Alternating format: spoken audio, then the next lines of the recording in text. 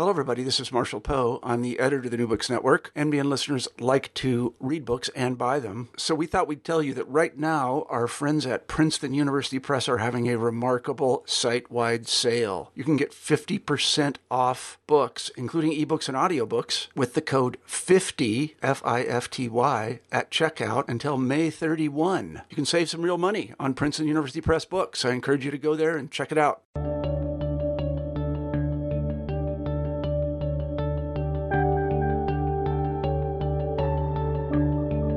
Hello and welcome to the New Books in History podcast.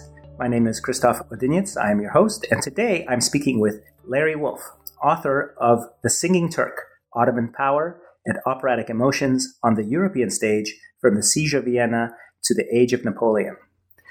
Professor Wolff is Silver Professor and Professor of History at New York University and Director of the Mediterranean Studies there. He's also the author of Inventing Eastern Europe, of Child Abuse in Freud's Vienna, of Venice and the Slavs, of The Idea of Galicia, and of Paulina's Innocent's Child Abuse in Casanova's Venice. So if I'm counting correctly, Dr. Wolff, this is your sixth book perhaps, and tell us a bit about The Singing Turk and what led you to write it and what the book is. It emerged from the contemporary moment and contemporary discussions about Turkey's relation to Europe. The discussion some 10, 15 years ago about even the possibility of Turkish accession to the European Union, the thinking through Turkey's relation to the European Union. And I was interested in addressing that a little bit from a historical and cultural point of view. A lot of my work has, as you mentioned, has been connected to relations between East and West in Europe, especially during the 18th century. And I've used theatrical texts and musical points of reference in the past, and I've always wanted to try to do a larger study that was based on theatrical and musical issues for thinking about connections between East and West. And that's how I came to write The Singing Turk. So the Ottoman Empire in this long 18th century that you describe is in a sort of a transitional period. It's not quite the Turkish menace that we remember from the 16th century until the Battle of Lepanto, and it's not quite the sick man of Europe in his terminal decline that we know from the later period. How would you describe the politics of the Turkish Empire vis-a-vis Europe, and how does that affect the European interest artistically in this exotic Eastern rival? So I would say two things about that. First, in terms of the Ottoman Empire's military circumstances with respect to Europe. I signal in the title that the book begins with the Siege of Vienna, and that's largely because I see that as a crucial turning point in the military relations of the Turks with Europe. That is to say, it's the as far as the Ottoman armies get in southeastern Europe, to the walls of Vienna. They do it twice, actually, once in 1526 and then again in 1683. In both cases, they fail to conquer Vienna, but after the Siege of Vienna in 1683, we see the beginning of the recession of the Ottoman Empire in Europe. That is to say, the European Holy League of Christian empires succeeds in pushing the Ottoman army back out of Hungary in the wars of the 1680s. And what I would say is that for the first time, it becomes clear that the Ottoman Empire is not advancing in Europe. The Ottoman Empire is not invincible in Europe. And while the Ottoman Empire is still a military force to be reckoned with, it's being reckoned with on a more equal basis for the first time at the end of the 17th century. And it's possible for Europeans to think about the Ottoman Empire without the same kind of terror that they did before 1683. Furthermore, when I think about the world of the 18th century, what I'm looking at is a more neutral interest across the Ottoman European divide in the 18th century, a greater interest in the Ottoman Empire on the part of European observers, an interest that's not just hostile or military, but an interest in Ottoman culture and Ottoman values. And I see some of that coming the other way as well from the Ottoman Empire in the 18th century. It's the century of Ahmed III and the beginnings of interest in European style, by the end of the 18th century, the coming of Western advisors to the Ottoman Empire. By the end of the 18th century, you could even see the beginnings, the first intimations of what we think of as Ottoman reform, coming still in the 19th century. And both for reasons of a military equilibrium and a mutual cultural interest. This is a period that is super interesting for thinking about this musical encounter on the operatic stage. Would you also say that the danger has passed in the opera-going audience members' mind? You write, for example, in Mozart's Abduction in 1782, Abduction from the Seraglio, that nobody remembers the sound of the dreaded Janissary bells outside the wall 100 years ago. And when he does, it's almost a comic surprise and done with comic effect. I wonder if this is the sort of thing where when the danger is here, it's not a laughing matter. And when it's far away enough in time and space, then it's sort of an object of fascination. And to make a very primitive analogy, could it be like the Wild West show of Buffalo Bill Cody, where there was nothing scarier than the Plains Indians until they were gone, and then they were an object of exotic fascination, like that, something like that? I think that's a fair comparison to make, that it's not possible to bring this kind of subject matter or the kind of Ottoman instrumentation into European life and into European culture when they're objects of complete terror. That is to say, when you actually hear them as a threat outside of your own city walls. But I would say, in counterpoint to that, that it's not possible to make them interesting within your culture, as they are in the case of these operas, if they're actually totally remote or completely contemptible. That is to say, it's about me here in the world of the 18th century. The truth is that these Janissary instruments that come from the European experience of Ottoman armies is something that emerges into European culture already pretty early in the 18th century. Nobody remembers the Siege of Vienna in Mozart's time. Mozart's moment is the centennial moment for the Siege of Vienna. Abduction from the Seraglio is performed in 1782, 99 years after the Siege of Vienna in 1683. But those instrumentations that Mozart loves are already being used in European courts and European armies in the first half of the 18th century, when Ottoman warfare is still a lively presence. And in fact, Mozart's Vienna goes to war with the Ottoman Empire in 1787. The Habsburgs are actually at war with the Ottoman Empire between 1787 and 1791. So this is not something that's completely a dead letter.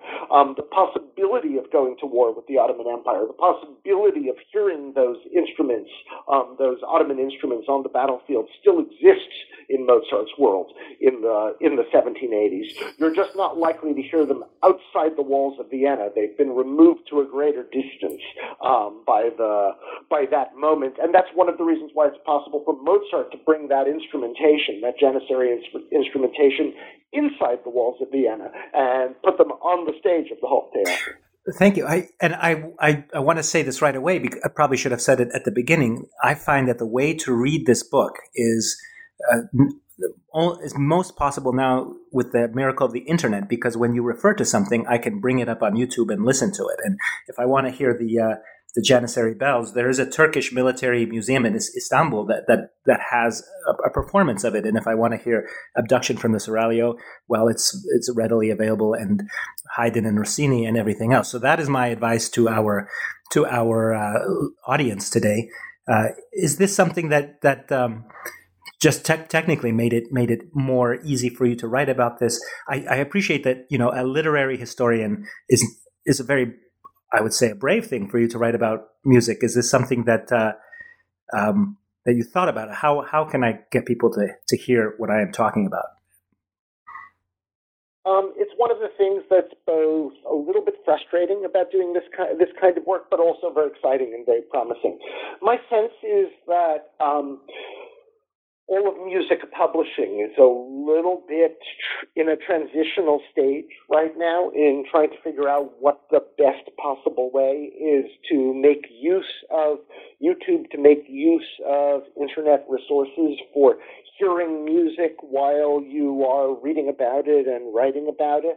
That is to say, the classic format for doing this is to place the musical staff on the page and reproduce it as a visual illustration.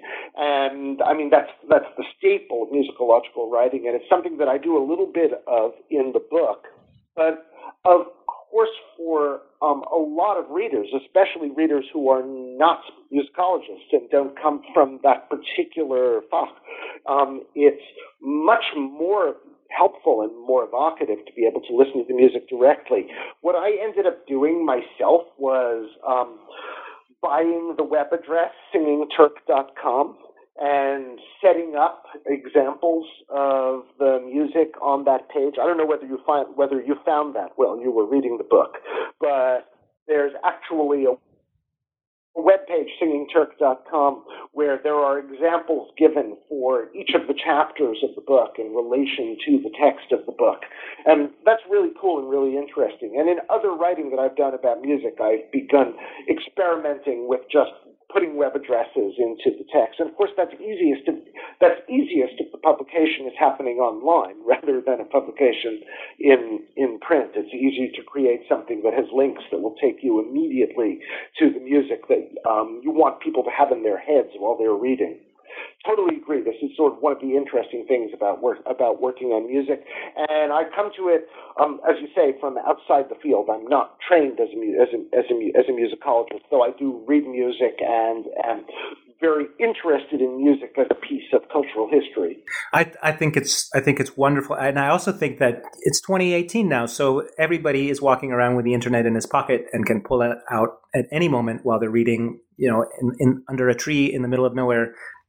That is perfectly serviceable the way you've done it.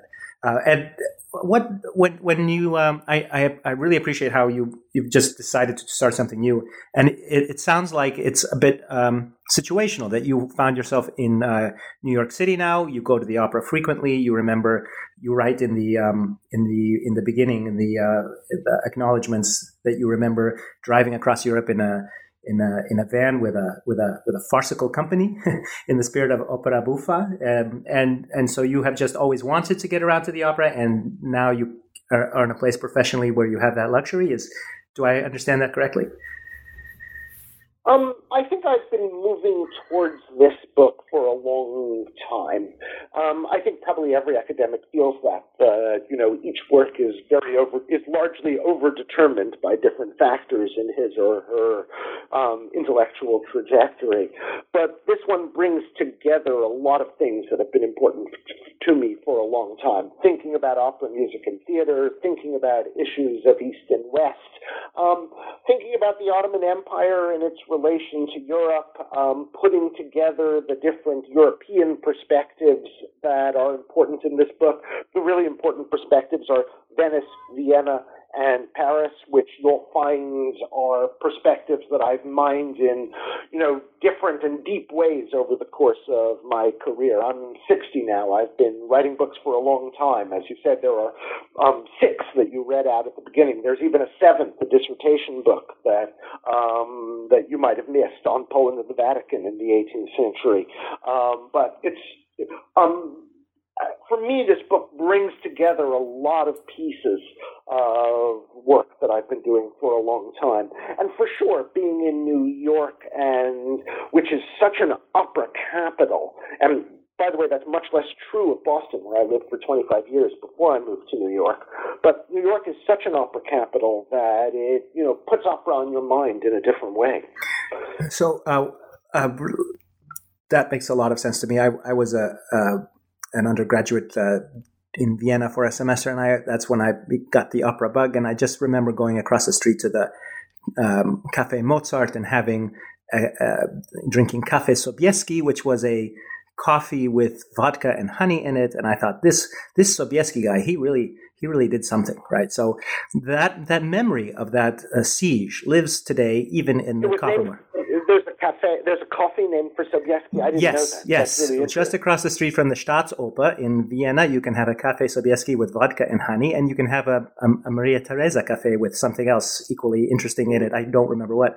So that siege. The walls of the city were right there where the opera stands now. Yes, and I've also read that because of that siege, we have coffee in the first place, or at least got it at the time and in the way that we did, or maybe that's a myth. That's exactly right. It's the Turkish influence that brings coffee to Europe, and that's one of the points where it penetrates in Vienna in the period right after the siege.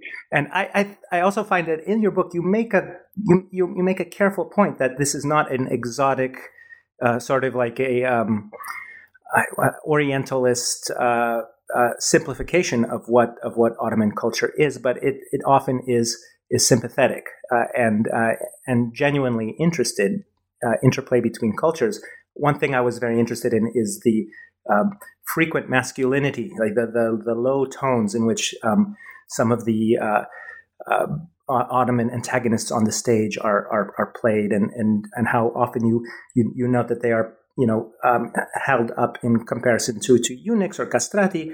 Say something about and also how originally a violent, raging, angry Turk is slowly humanized by in his treatment, and becomes a sympathetic, generous figure by the end of the story. Would you talk about that and explain that thesis in your work? So there are a lot of pieces there to pick up on, Krzysztof. I would start with the masculine Turk. I would even say hyper-masculine Turk in the operatic world of the 18th century. One of the things that's very striking to me is the vocal range of Turkish figures, which never touches the castrato voice, which is so super important otherwise in the 18th century. The Turkish voice is always in the masculine range, and over the course of the 18th century descends to the basso range and remains definitively in the basso range from the late 18th century to the very end of this phenomenon in the early 19th century.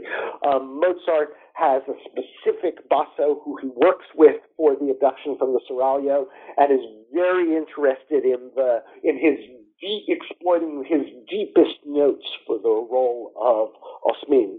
And likewise, Rossini, who is the last exponent of the singing Turk on the European operatic stage, has a very particular basso whom he works with, Filippo Galli, who plays the Turk in every one of Rossini's major operas with a Turkish role. And it's Galli's very specific masculine basso range that Rossini is interested in exploiting and exploring. And it's the basso masculinity which on the one hand provides some of the elements of the ways in which Turks are fearsome, and then at the same time becomes the point of exploration for the ways in which they are vulnerable, which is another way, a little bit about thinking of what you were suggesting, the ways in which they rage, and then the ways in which they are also humanized, or I would say the ways in which they are, on the one hand, exotic, and on the other hand, the ways in which they are just like us, from Mozart's perspective or from Rossini's perspective.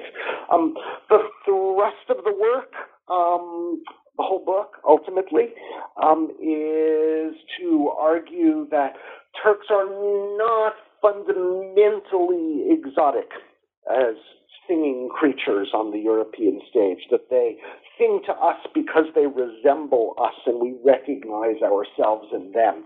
And that Mozart understands that, and Rossini understands that, and all the major exponents of this tradition understand that. We find the Turks recognizable, and that we recognize ourselves in them, including their raging emotions. When Mozart spends a lot of attention thinking about the raging emotions of Osmin, how to express that in music. He writes his longest, most detailed letter about operatic composition in 1781, about Osmin's emotions and how to express his rage musically. It's not because Mozart thinks that Turks are so much more emotionally violent than placid Mozart himself. It's because Mozart recognizes his own emotional rages in the figure of these singing Turks, in the figure of Osmin. To come back just for a moment to the question of eunuchs and castrati, one of the things that I thought was fascinating about the way that composers from the beginning of the 18th century, when castrati are the rage in European opera, the way that composers avoid the castrato voice or Turkish roles, is suggestive to me of the fact that European composers are interested in keeping apart these two very important discussions in the 18th century. One is the glory of the castrato voice, and the other is the fascinating sociological, historical, literary role of the eunuch in the Ottoman Empire. And those two things are not allowed to touch each other on the operatic stage. That is to say, there'd be too much anatomical verisimilitude in having a castrato singing a role that could potentially be the role of a eunuch. And that would be the case for Osmin, the overseer in Mozart's Abduction from the Seraglio. Osmin is the overseer of the harem in Mozart's scenario. The overseer of the harem would certainly have been a eunuch in the Ottoman world of the 18th century. Probably Mozart understands that. And he takes the vocal range of the role in exactly the opposite direction. He has Osmin singing in the lowest registers of the basso voice, as if to say very, very clearly, I am not a eunuch. And Mozart is someone of whom we could say some of his best friends are castrati, are eunuchs in that regard. I mean, he's very familiar with the castrato voice. He knows guys who don't have testicles. They are among his friends. And he's really careful to avoid that in the Abduction from the Seraglio, and as well in the Turkish opera that precedes it, the unfinished opera Zaid. That is astounding. Why do you think that is? Is it a question of too much of one thing that would throw everything off balance? Almost too saccharine, a castrato playing a eunuch? Is that what that is? Too anatomically precise. It would make the work anatomically and physiologically unsettling, I think. Not just for Mozart, but for audiences. The idea of, one has to preserve the idea that castrati express a certain romantic masculinity on the stage in the 18th century. Having them in eunuch roles is therefore unthinkable. And likewise, one has to preserve a sense of the masculinity of the Turk on the European stage. Having them performed by castrati, it becomes likewise unthinkable. They're just two pieces of the 18th century obsession that do not overlap. The raging Turk, the raging overseer of the harem, whom Mozart in some sense conjures in the Abduction from the Seraglio, is someone we can see in 18th century literature in Montesquieu's Persian letters, the eunuchs of the Persian harem, who rage in something like the same way that Mozart's Osmin rages. But Mozart's Osmin is not allowed to be a eunuch or a castrato. Is the castrato performer, is he representing some kind of purity, something angelic, something boyish? Is that why? Or what is this masculinity of the castrato performer that, obviously we no longer have today, and so it's hard to imagine. We don't have it today, but in the early 18th century, he is the young romantic lead of the opera with a romantic masculinity all of his own and a youthfulness that is partly expressed by his unusual range, but I think there's a piece of paradoxical musical performance there that it's very hard for us to get inside, in which romantic masculinity in the early 18th century is expressed by the castrato voice, but not for Turkish characters. Very, very interesting. So let's return to the way Mozart handles Osmin, and a wonderful point you make that the Turks on the stage are a mirror to the audience member, where you see yourself, maybe you're from outside back in, that this is you in your rage, and this is you when you are mollified, perhaps. Two examples. One is where you write about Osmin and Pedrillo, where Pedrillo gets the Turkish overseer to drink wine, which obviously is problematic for a Muslim on duty, but also just a very normal thing. And they sing together, "Long live Bacchus, vivat Bacchus, Bacchus lebe, Bacchus va, and brave man." And the second one I want to ask you about is when the Turks fall in love with Christian women. The Italian figure Lucrezia in Carlo Goldoni's Lucrezia Romana in Constantinopoli that you write about, and how that's not a taboo neither of those are a taboo subjects. One, getting drunk with a fellow human, the Turk, and two, the Turk falling in love with the Christian woman on stage is not offensive in any way, but gratifying to the audience. Let me think about where to pick up on that. I mean, it's a fascinating and weird phenomenon for us, the harem comedy of the harem musical comedy of the 18th century. It's weird because it's based on the reality of Mediterranean captivity in the early modern centuries, 16th, 17th, 18th century. There's a huge phenomenon of Mediterranean captivity. People taken captive off of ships, European Christians taken captive by often pirates from North Africa, sold as slaves within the Ottoman Empire, and you see some of this happening in reverse. That is to say, Muslims being taken captive from Ottoman ships and becoming slaves in Christian Europe. It's reciprocal, although probably the larger part of it involves European captives in the Ottoman Empire. Affects an enormous number of people in the 16th, 17th, and 18th century, and is a subject so ugly in itself, that is to say, it's about slavery and, in some cases, sexual slavery, so ugly for us that it's really hard for us to connect it to the delightful comedies that are made on this subject in the 18th century, from the beginning of the 18th century on forwards.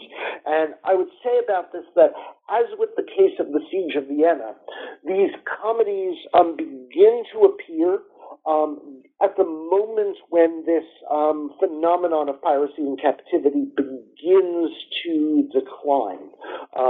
It's much more powerful and present in the 16th and 17th centuries than it is in the 18th century, when European powers are already making war against the pirates of North Africa. It actually culminates in an American war against the pirates of North Africa in the very early 19th century. I think it's during the Jefferson administration when American armed forces go to Tripoli. It's why Tripoli is in the Marines' fighting song, "To the Shores of Tripoli." Why the Marines have a Mamluk sword to this day. There you go. Because of that, right, it begins to be possible to think of these harem captivity subjects as comical subjects in the 18th century, first evolving in Paris, at the beginning of the 18th century, and then spreading all over Central Europe by the middle of the 18th century. And Mozart's Abduction from the Seraglio is a work in this genre. One of the things I want to say about the Abduction from the Seraglio before that I really should have mentioned earlier is that for me it was a little bit of a point of entry into this whole subject, because it's the best known work on this subject. Once you actually begin prying at the subjects, however, you discover hundreds of operas on these subjects, most of which are completely lost to performance, have not been performed since the 18th century, exist only as scores or in some cases as libretti only, and are waiting in European libraries and archives to be recovered and rediscovered. Part of what this book was about was trying to recover the extent of a forgotten repertory, of which Mozart's Abduction from the Seraglio is just the tip of the iceberg and the only important such work that is still performed today. Subject of European women in Ottoman harems. It's something that Mozart is able to write about, I would say, almost romantically. The fate of the European woman who is adored by a pasha in an Ottoman harem, menaced by a pasha in an Ottoman harem, ultimately is able to be abducted, but also emancipate herself from the attentions of the Ottoman pasha, which are not of no interest to her over the course of the opera.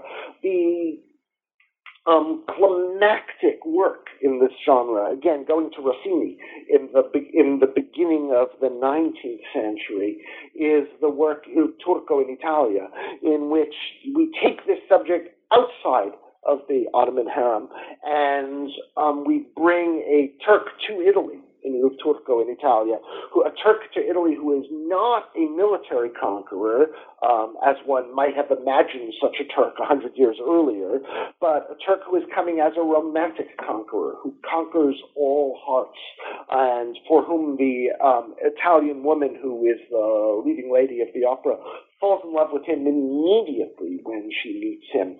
By the beginning of the 19th century, by the time this phenomenon has played out, it's possible for an Italian woman and a Turkish man to be in love with each other on the operatic stage, even if the romance is never able to be fully realized, even if at the end of the opera they go their separate ways and return to their separate worlds.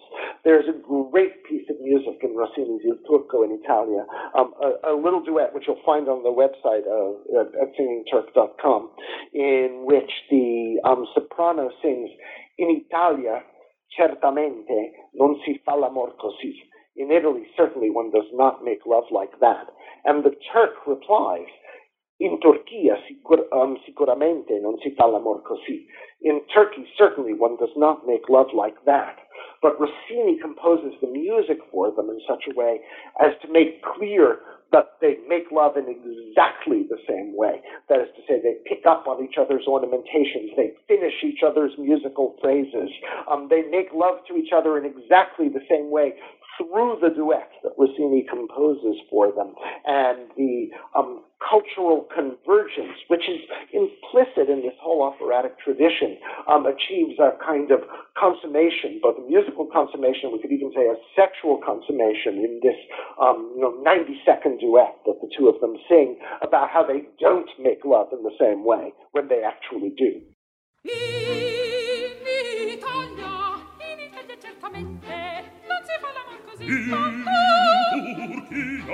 In Turchia sicuramente non si fa l'amor così.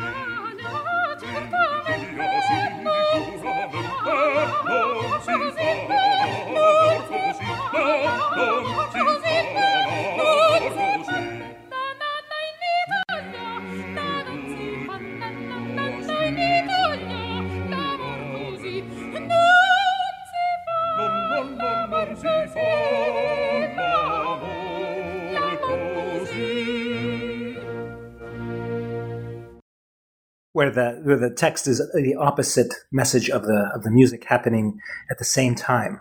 And you that is so cool. Yeah, that's amazing. And you in your conclusion, you go from that, making that point, to saying that really this is a Mediterranean story transformed by the imperialism of the 19th century and the mass migration in the 20th century. And I suppose we could say a few things about the 21st century. And I wonder where you would. I know that we have about 7 minutes left or so. I wonder if where you would. What you would say about, clearly in the First World War, Turkey behaved in the same way and resembled the same way as these European powers, obviously belligerently and so on. But just even in the dress and in the reforms of Kemal Mustafa with the Latinization of the alphabet and the Western dress and all these things, just as in previous centuries, the Eastern Europeans especially would do things the Turkish way. Where are we now, and what's happening? I actually just spoke recently at a conference on the current crisis of Mediterranean migration. We are right now looking at a moment in which people are actually dying in small boats trying to cross the Mediterranean to move from the southern shores of the Mediterranean to the European Union on the northern shores of the Mediterranean. And I actually gave a paper in which I tried to use some of these operatic works to think about how much more intimate the Mediterranean seemed in the world of the 18th century, when it was divided into Muslim shores and Christian shores. But these operas suggest the possibility of an intimacy that people were aware of when they thought about the Mediterranean and the world of the 18th century. That is to say, someone like Mozart, who really barely knows the Mediterranean. Mozart's kind of an inland composer, right? Born in Salzburg, makes the height of the most of his career in Vienna in the 1780s. When he first sees the Mediterranean as a young man, he makes a sort of scatological joke about it in his letters. He refers to it as the Mediterranean, the shit Mediterranean. But Mozart actually, in the abduction from the Seraglio, can imagine a Mediterranean meeting place between cultures in the same ways that in Così fan tutte, he can imagine a world in which Italians and Ottoman Albanians not only encounter each other, but become each other over the course of the opera in the Mediterranean context. And this becomes even truer in Rossini's world. In a work like L'Italiana in Algeria, where you have an Italian girl going to Algiers, prospectively to become a part of the harem of the Bey in Algiers, but in fact to conquer Algiers herself through her charismatic personality, to conquer the Turkish ruler who falls in love with her. Rossini's interested in massing musical forces from both sides of the Mediterranean.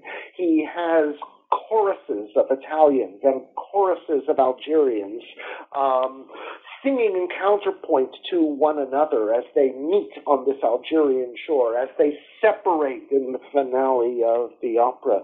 You can see in the directions that are made, both in the libretto and the score, the way that Rossini, who is using choral forces to express the different presences on the Mediterranean shore, the kind of conflicts that they come into, and at the same time the ways in which they harmonize them, the ways in which they are able to encounter one another on the Mediterranean. The romance of the sea, much clearer in the world of Rossini than in the world of Mozart. Rossini, of course, comes from the sea. He comes from Pesaro on the Adriatic, and the Mediterranean presence in his operas is much more powerful, and we can feel this encounter in a very moving way in his early 19th century works.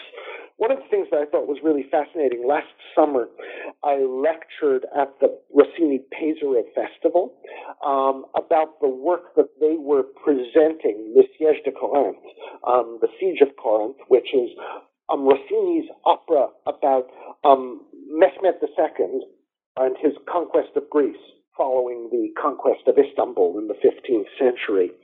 And it was being performed in Pesaro basically at the Barcelona moment, the moment of the Barcelona massacre last summer. You probably remember this, which was the headline of every Italian newspaper, as it was in every newspaper all over the world. And it was very striking, the contrast between the moment in our current European Islamic encounter and the ways in which Rossini imagined a Muslim conqueror in the European world in the early 19th century, and the sympathy and interest that Rossini brings to bear on a subject that we might have imagined would have been too fearful for him to touch, the subject of a Muslim conqueror in Europe, even as remote as the 15th century, but to put on the stage in the early 19th century. The intimacy with which Rossini takes on the subject and recognizes his own Europe in the phenomenon of the Muslim conqueror in Europe. Recognizes his own Europe because, of course, the universal conqueror whom he depicts in the figure of Mehmed II is clearly recognizable as the great conqueror of Rossini's own lifetime, that is to say, Napoleon, and when one celebrates, when one makes charismatic the phenomenon of universal conquest on the operatic stage, that's what Rossini is still mulling over in the 1820s, the Napoleonic moment, and what the figure of the supreme conqueror means for Europeans. So many good points and so many more questions, but I think we have to leave it there. And so I cannot thank you enough for your time and your thoughts and your comments and this absolutely delightful book. And so I'll bid you good morning, and I'll go check out that website. And remind us what it is again. Thank you so much.